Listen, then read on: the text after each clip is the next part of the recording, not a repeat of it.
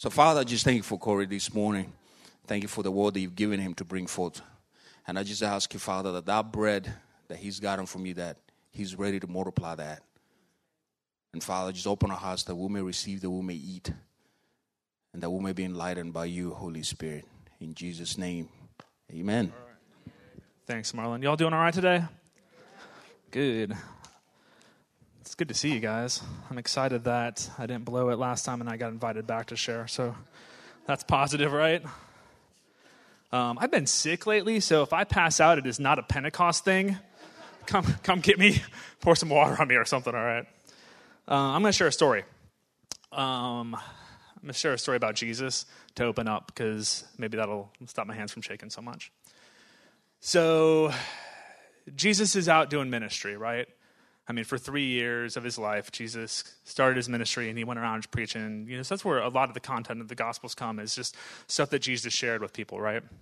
So he's out ministering, he has the disciples, he's talking to crowds, he's doing all this stuff. And then the disciples come up with an idea. And this is one of those examples in the Bible where the disciples show themselves to be bozos. And that's gonna come up a couple times today, so I'll get back to that. But so they go up to Jesus, and Jesus had just been talking about how he's going to die, right? And he's going to come back. And he's been talking about the kingdom of God. And they, so the disciples start concocting these notions in their head.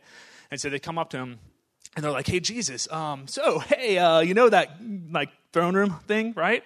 Who's going to be the greatest in heaven, right? So they got ideas, don't they? Like they're trying to figure out, somebody's on the right hand, somebody's on the left hand. Is that going to be Peter or who? Or like they're trying to figure it all out. And Jesus is, I love Jesus. Because I love how like he doesn't necessarily point out like, you guys are bozos, stop it. Right? But he teaches them. So they're in this crowd, there's people milling around, there's families. So Jesus grabs a child, sits down and brings this child up, and kind of puts this child in the middle of the group. Right? And let's read through the rest of it. This is from Matthew 18, chapter 1. Don, I'm going to do the Message version, or Denise, or if somebody's got that. Oh, cool. So it says about the time the disciples came to Jesus asking, who gets the highest rank in God's kingdom? Right? Who's going to be on the right hand and the left hand? For an answer, Jesus called over a child whom he stood in the middle of the room and said, I'm telling you, once and for all, it's not once and for all because I keep going. Once and for all, that unless you return to square one and start over like children, you're not even going to get a look at the kingdom, let alone get into it. Right? So he's not even answering their question to begin with. Right? He's like, whoa, chill out. Right? Let's not even talk about heaven yet. Right? Because you guys aren't there yet. He says, whoever becomes simple and elemental again like this child will rank high in God's kingdom. What's more, when you receive the childlike on my account, it's the same as receiving me. So Jesus says, be like a child, right? Whoever becomes simple and elemental again, like this child, will be the highest in God's kingdom. Remember I said the disciples are bozos? Right, so if you keep reading through, this is Matthew's gospel. That's chapter 18. You get to chapter 19, and we have another just thing pop up. It's like, guys, focus, pay attention. And I'm actually going to read from Mark's version, but this comes from Matthew 19 also, if you're curious. Now I'm going to read from somewhere awesome. Oh, hey, yeah, it is Mark. Chapter 10. Did I give that to you, Denise? Mark 10? Awesome, great. It says, people were bringing little children to Jesus. So Jesus is out praying again, right? He's giving messages. He's praying for people. And it says, people were bringing little children to Jesus for him to place his hands on. But the disciples rebuked them, right? It's like, no, not kids. We don't have time for kids. Right, what just happened in chapter 18? Where Jesus himself like goes and pulls a child. He's like, you got to be like a child. And now people are like, oh yeah, we're going to bring our children to Jesus to get prayer. And the disciples are like, I ain't having it. But Jesus is like, you're bozos. So when Jesus saw this, he was indignant, and he said to them, let the little children come to me, and do not hinder them, for the kingdom of God belongs to such as these. Truly I tell you, anyone who will not receive the kingdom of God like a little child will never enter it. And he took the children into his arms, placed his hands on them, and blessed them. So what's it mean to be a child? Right, when we're approaching the Lord or going on this journey called Christianity, right? What's it mean to be a child? We're going to be talking about that today. And here's my thesis for the day. Being a child in the Lord is being innocent. And that's a pretty common notion, right? Childlikeness is equal to innocence. Okay, so what's it mean to be innocent? Here's my next suggestion. Innocence is the opposite of experience. As we experience things, we become less innocent. Right? And that's not even a bad thing, right? And that's not nefarious. There's nothing evil about that. But as we grow up and we experience things, we become less innocent. Right? Until we grow up. But there can be challenges in that.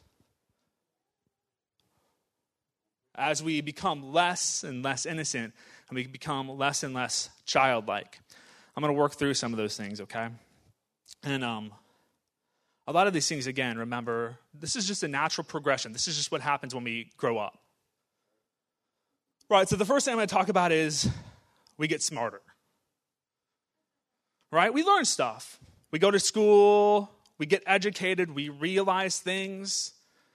And there's a point, at some time, and we talk about this at youth group every once in a while, maybe junior high, maybe high school, where it's like self-realization, like, I know stuff. Whoa. It's kind of like Descartes, where it's, I think, therefore I am. Except for the middle schooler, it's like, I think, therefore I know better than my parents. Right? And that can continue on into high school. But there's this maybe danger that comes with knowledge. Because there's pride that comes with knowledge. Like, ooh, I know so much now. I'm so smart. Right? I know talking to people, especially when they get college age and they start learning stuff and you have conversations. You ever have a conversation with like a freshman in college and they come back and they're like, this is what I know now.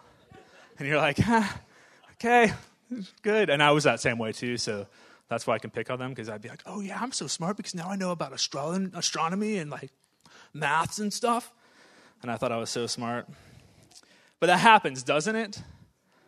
And then the worst danger than becoming prideful is that our perspectives can change. And I think especially like in the college world, that's super dangerous, right? Where we start learning all these things that are facts, but then our perspective all of a sudden is focused here, not focused there. And so the way that we interact with those facts or deal with those facts lead us to conclusions that are crazy, right? I mean, especially, I don't want to get too like historical or whatever, but post-Enlightenment, when people were all of a sudden like, oh, we don't need God anymore. We know so much. And that's kind of this trend that we're still on. Especially in that world is, I can think for myself, I know for myself, I'll tell you the way it was. And it kind of creates this issue with science. I love science. I think science is fantastic because it's a study of the natural world, which the Lord created, right? But if our perspective is messed up and we kind of take the Lord out, our science can be messed up too. That's something we talk about at youth group sometimes also. But we learn things and we know things and we develop pride. I mean, if you don't believe me, it's not too far into Genesis before we see that's the fall of man, right? As our eyes are open and all of a sudden we know stuff. And our perspective gets messed up.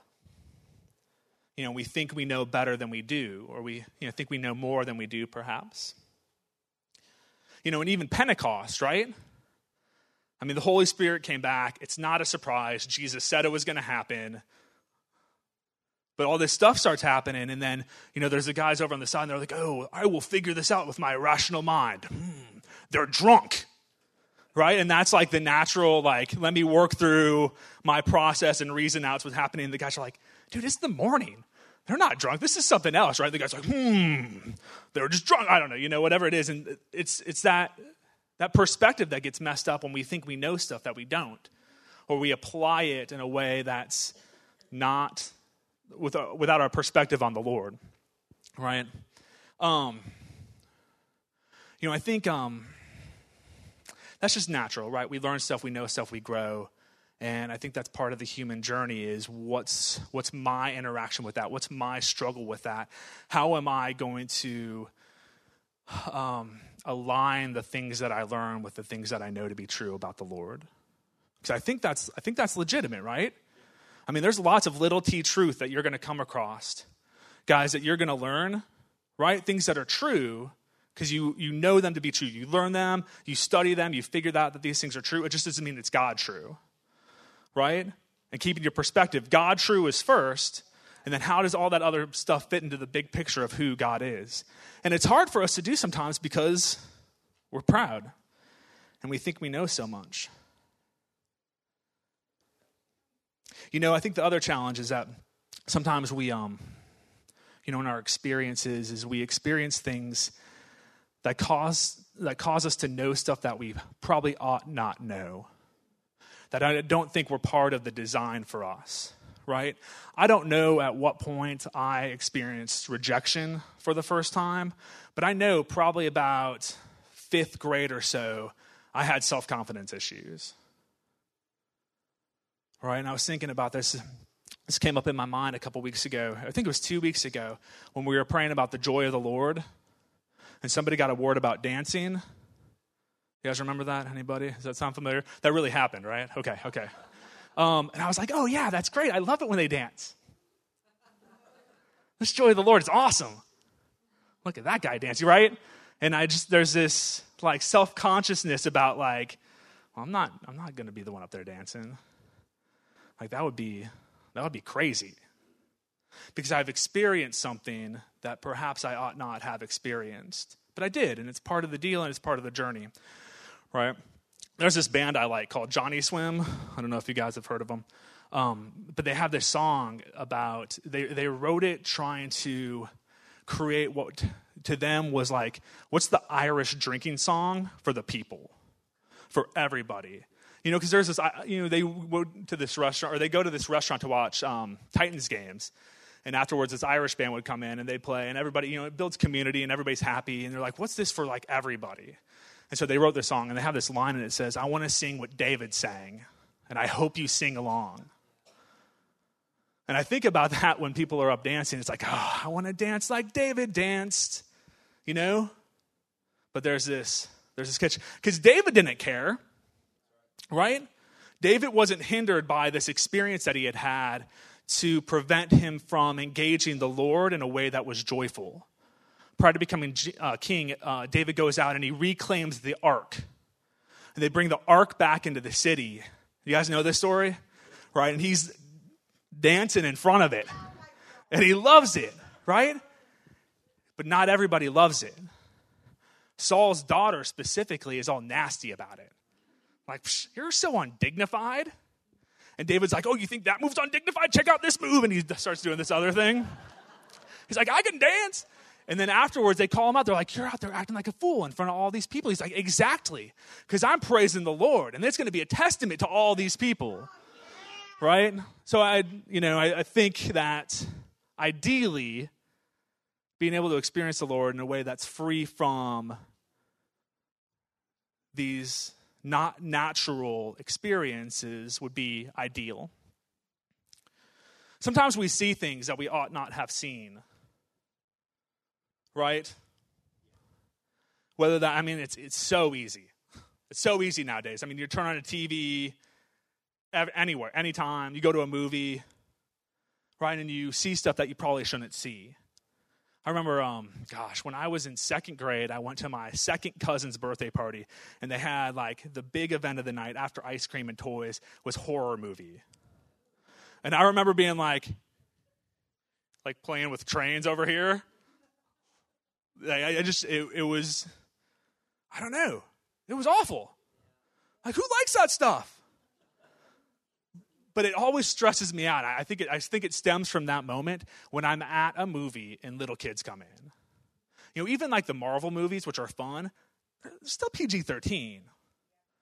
Right? And then kids come in and sit in front of me. I'm like, there's probably going to be language in this movie and things that happen to people that I just don't want my kids to see. And again, this is a natural thing that happens, right? As we grow up, we're going to be exposed to things. It's just going to happen. I mean, even if you're just world conscious, right, and you watch the news, you're going to be exposed to things. You're going to have experiences that are going to make you less innocent. The Bible says that, right? This is back to Matthew 18, when Jesus is talking about receiving the children and how childlikeness is something that he's honoring, right? The innocence of children is something that he's honoring. You need to be childlike. So in verse 6, he says this, but if you give them a hard time, bullying or taking advantage of their simple trust, you'll soon wish you hadn't. You'd better be dropped off in the middle of a lake with a millstone around your neck, doomed to the world for giving these God-believing children a hard time. This is important. Hard times are inevitable, he says. This is Jesus saying this, right? Hard times are inevitable. But you don't have to make it worse. Right? I mean, there was this period of time where I was looking at, I was watching the news, just kind of, I check news apps or whatever pretty daily. This was about a year ago, but it was almost regular that one of the headlines of the news was something often happening to a child, caused by their parents, usually. And it was like, what in the world? It's because the devil hates it, right? I think the devil hates innocence. The devil hates that because he knows. I mean, he's not an idiot, right? He's read this.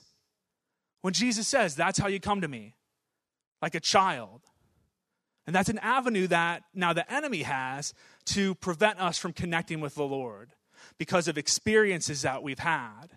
And if he can create a negative experience for us, that creates baggage for us. And then all of a sudden we have a hindrance or a block or an emotion or anger or whatever it is, disbelief, suddenly now, because our innocence was taken away from us in an unnatural way, right? Remember what Jesus said. It's going to happen. It's going to happen. But woe to you who makes it happen early. You know, and then talking about things that we see, that can be, again, not necessarily a bad thing, not necessarily unnatural, but we know so much now, right? We're so smart.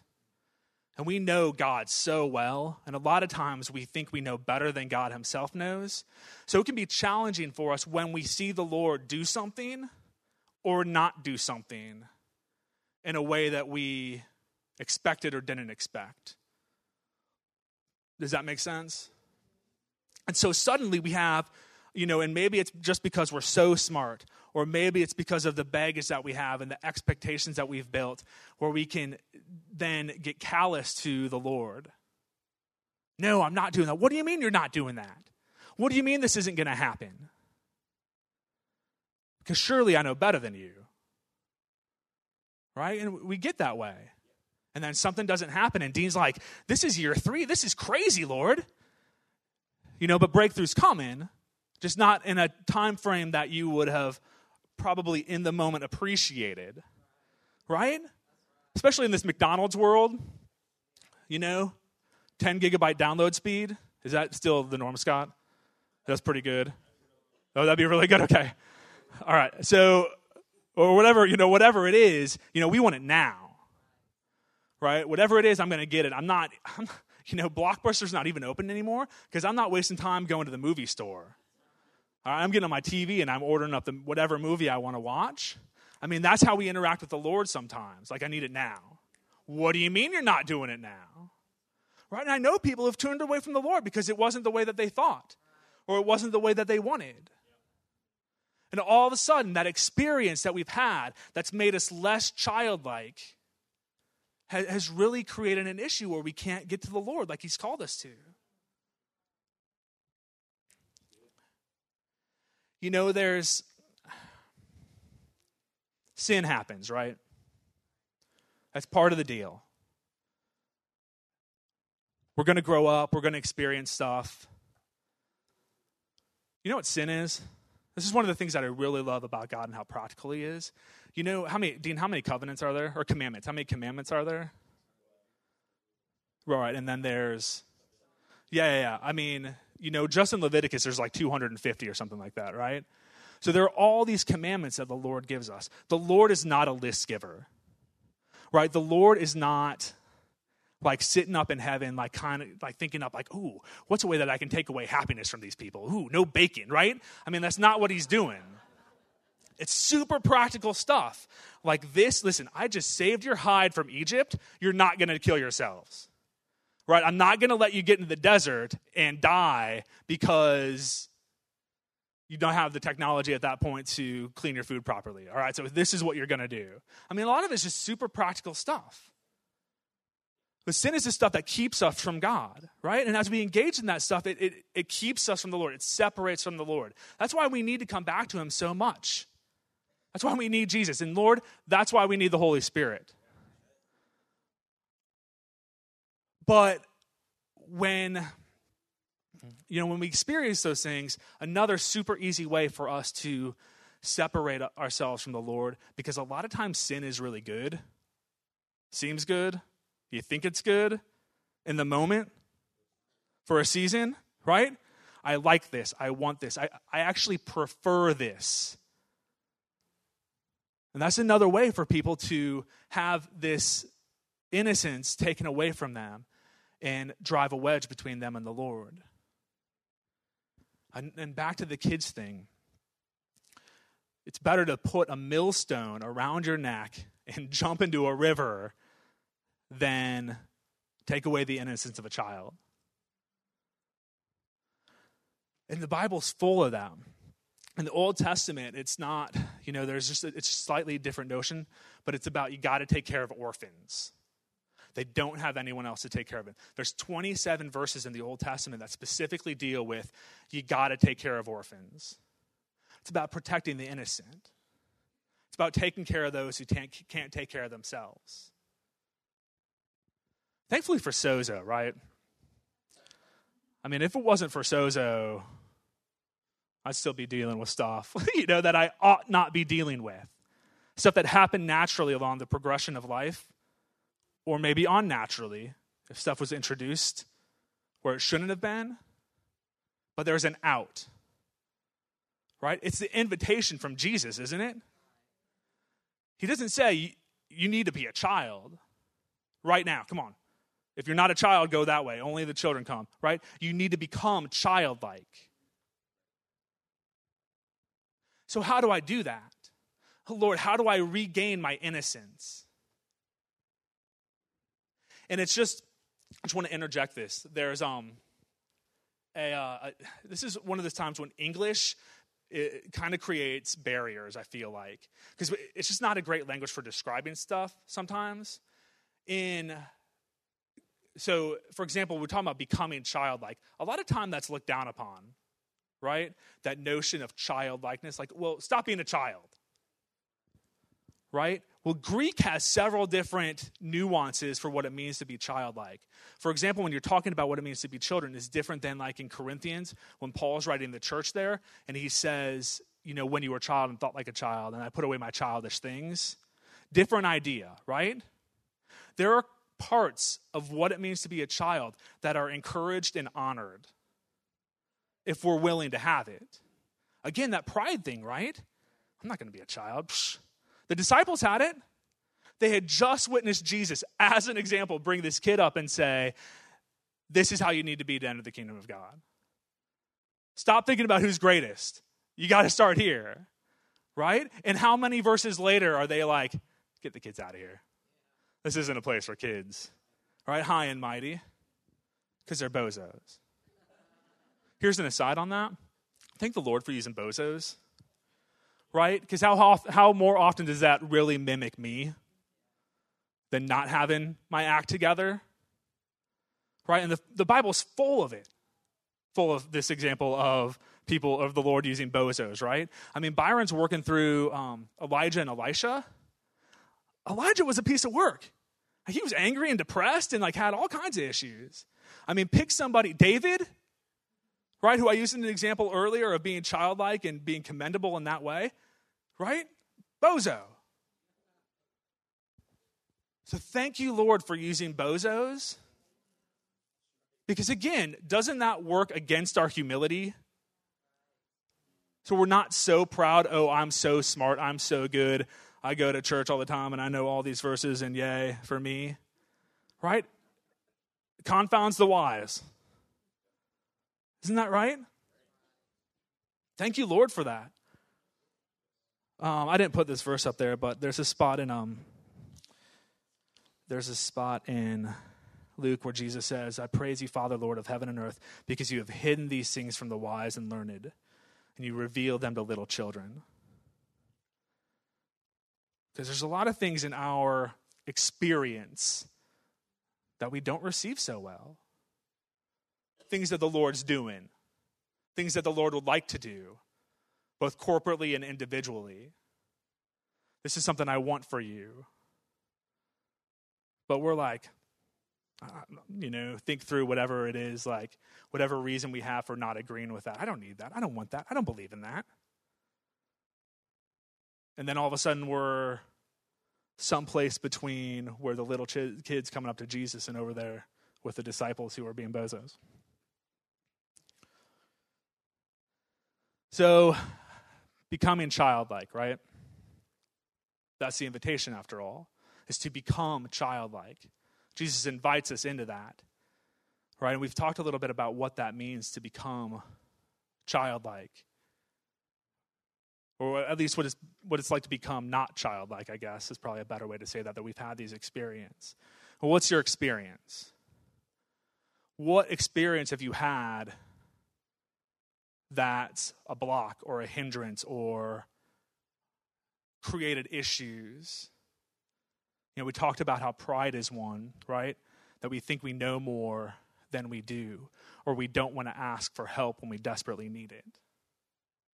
Maybe it's things that you've seen that you ought not have seen that's now creating an issue with you and the Lord. Maybe it's jadedness. I expected this from you, Lord, out of my own mind, and I didn't get it. And people have a hard time then recovering from that sometimes. I don't know, maybe it's just that undignified dance move that David was doing. I was thinking, it probably wasn't like the sprinkler, like what was the ancient Egypt equivalent, and it was like the stone throw, like the slingshot move. I told myself I wasn't going to do that, but it seemed fitting. Right, I'll show you. And then, oh man, that story's crazy. Read the rest of that story. Because the Lord's crazy. Don't poo-poo what the Lord's doing. Right? Saul's daughter gets the business. Well,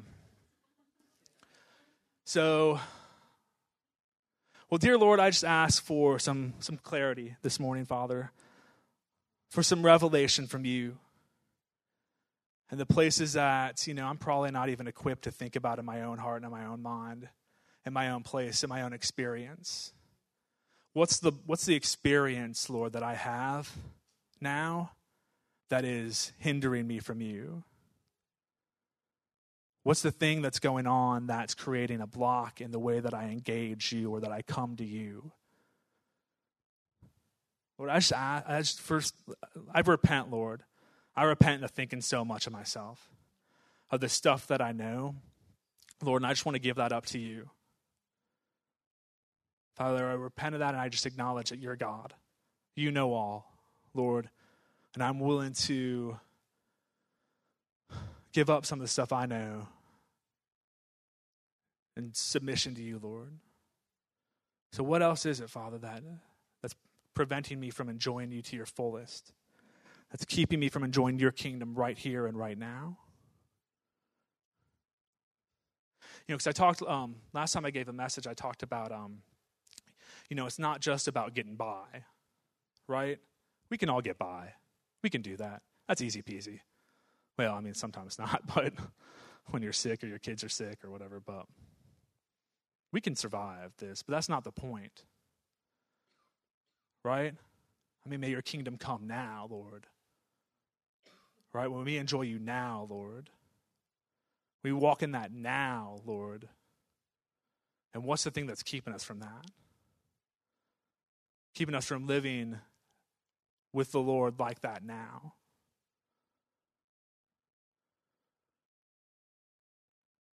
And I'm sure that's a different answer for everybody. Because experience, right? Everybody's had experiences. Everybody's experiences are different. So the answer for you is going to be different than the answer for me.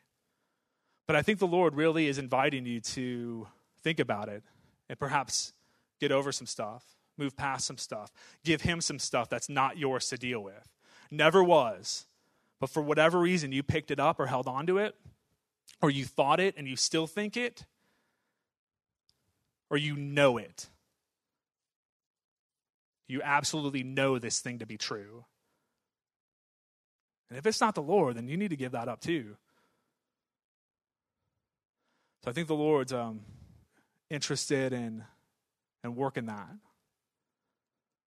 You know, I really, gosh, the so what matters to me more so than it did when I was a young preacher. Because I used to give sermons all the time, but I don't think there was a so what to it. You know, it's more teaching, and I thought I was so smart when I was younger. I didn't have anybody come to me and say, so what? Right? But the so what is the Lord's desperately interested in being close with you. He wants you to come to him. He wants to have that relationship. That's the point. We've been created for communion, right? God, in his essence, is plural. God is community. And we've been created for that community. But there are things that have happened, or things that happen to us, or things that we think or know or have done that prevent us from enjoying that community to its fullest. What do you got? Give it up. Because the Lord's happy to take it. It's not yours anymore. You don't have to deal with it. You don't have to have it. You want to transition to you? Thank you, Corey. I was right on.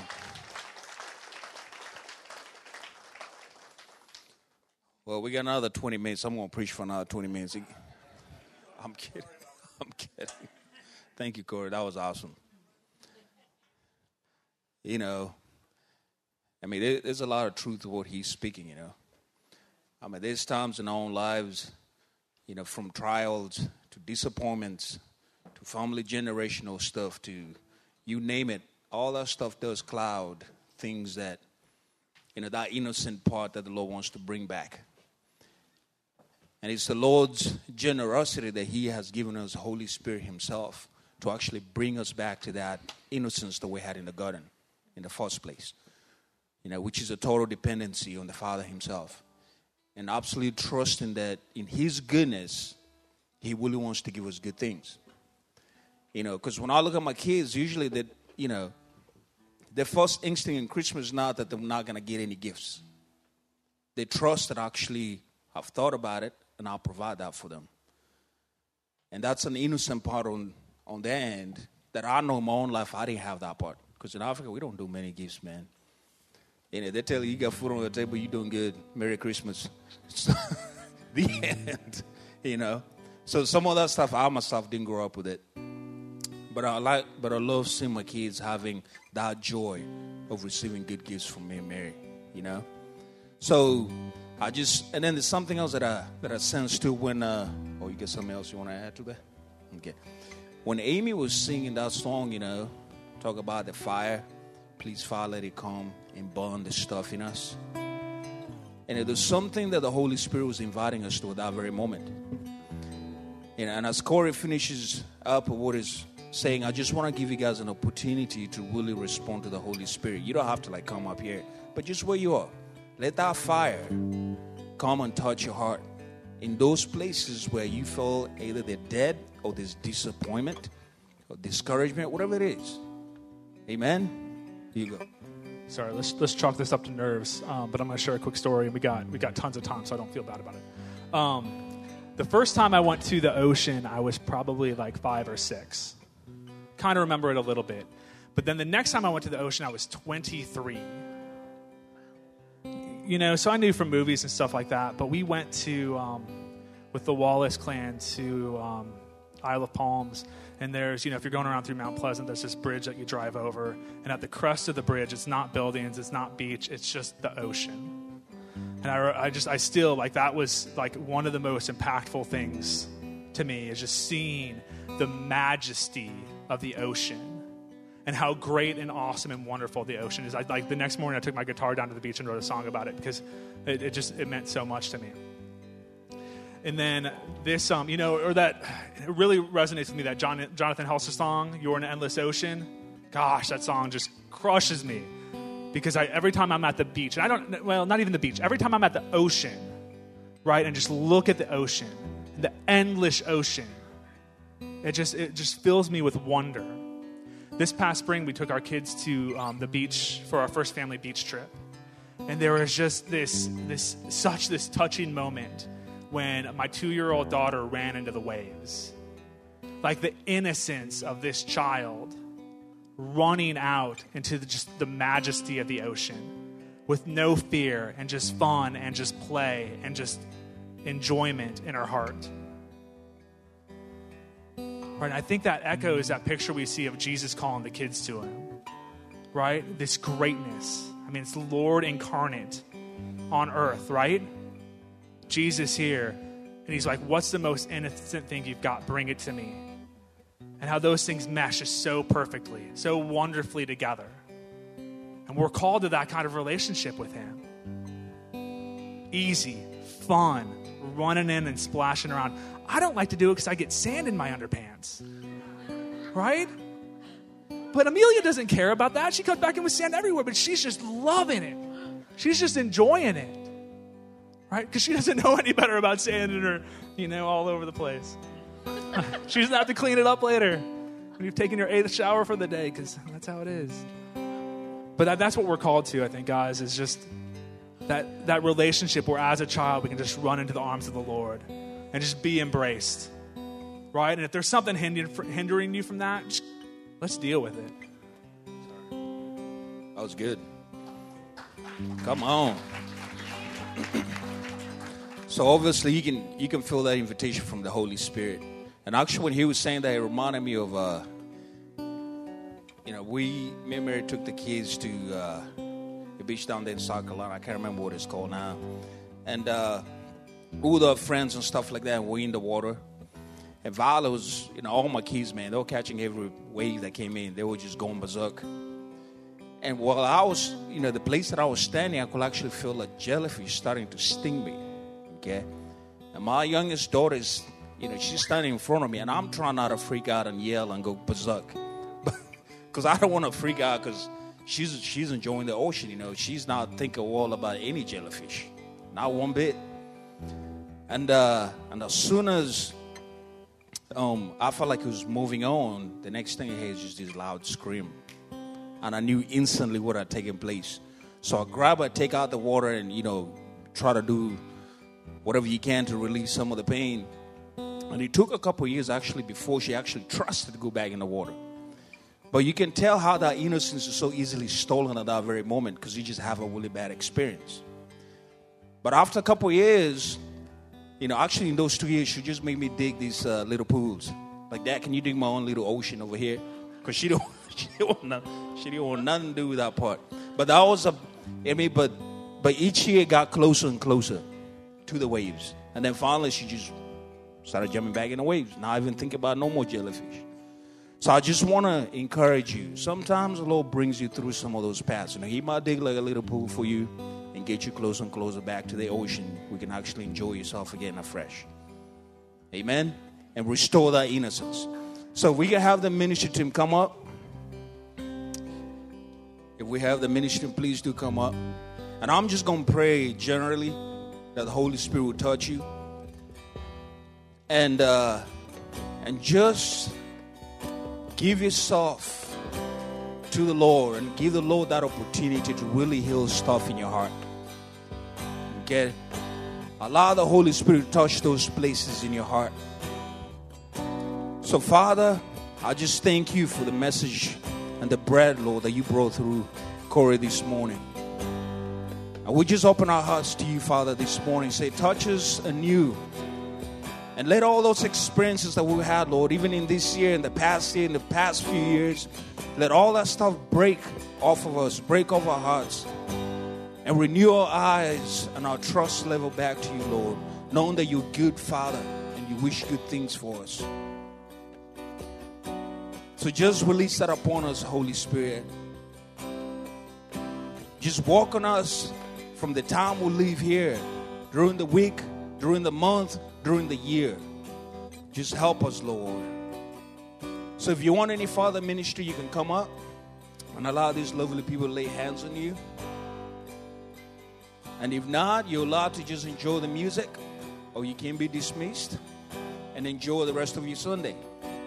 And we all said, amen.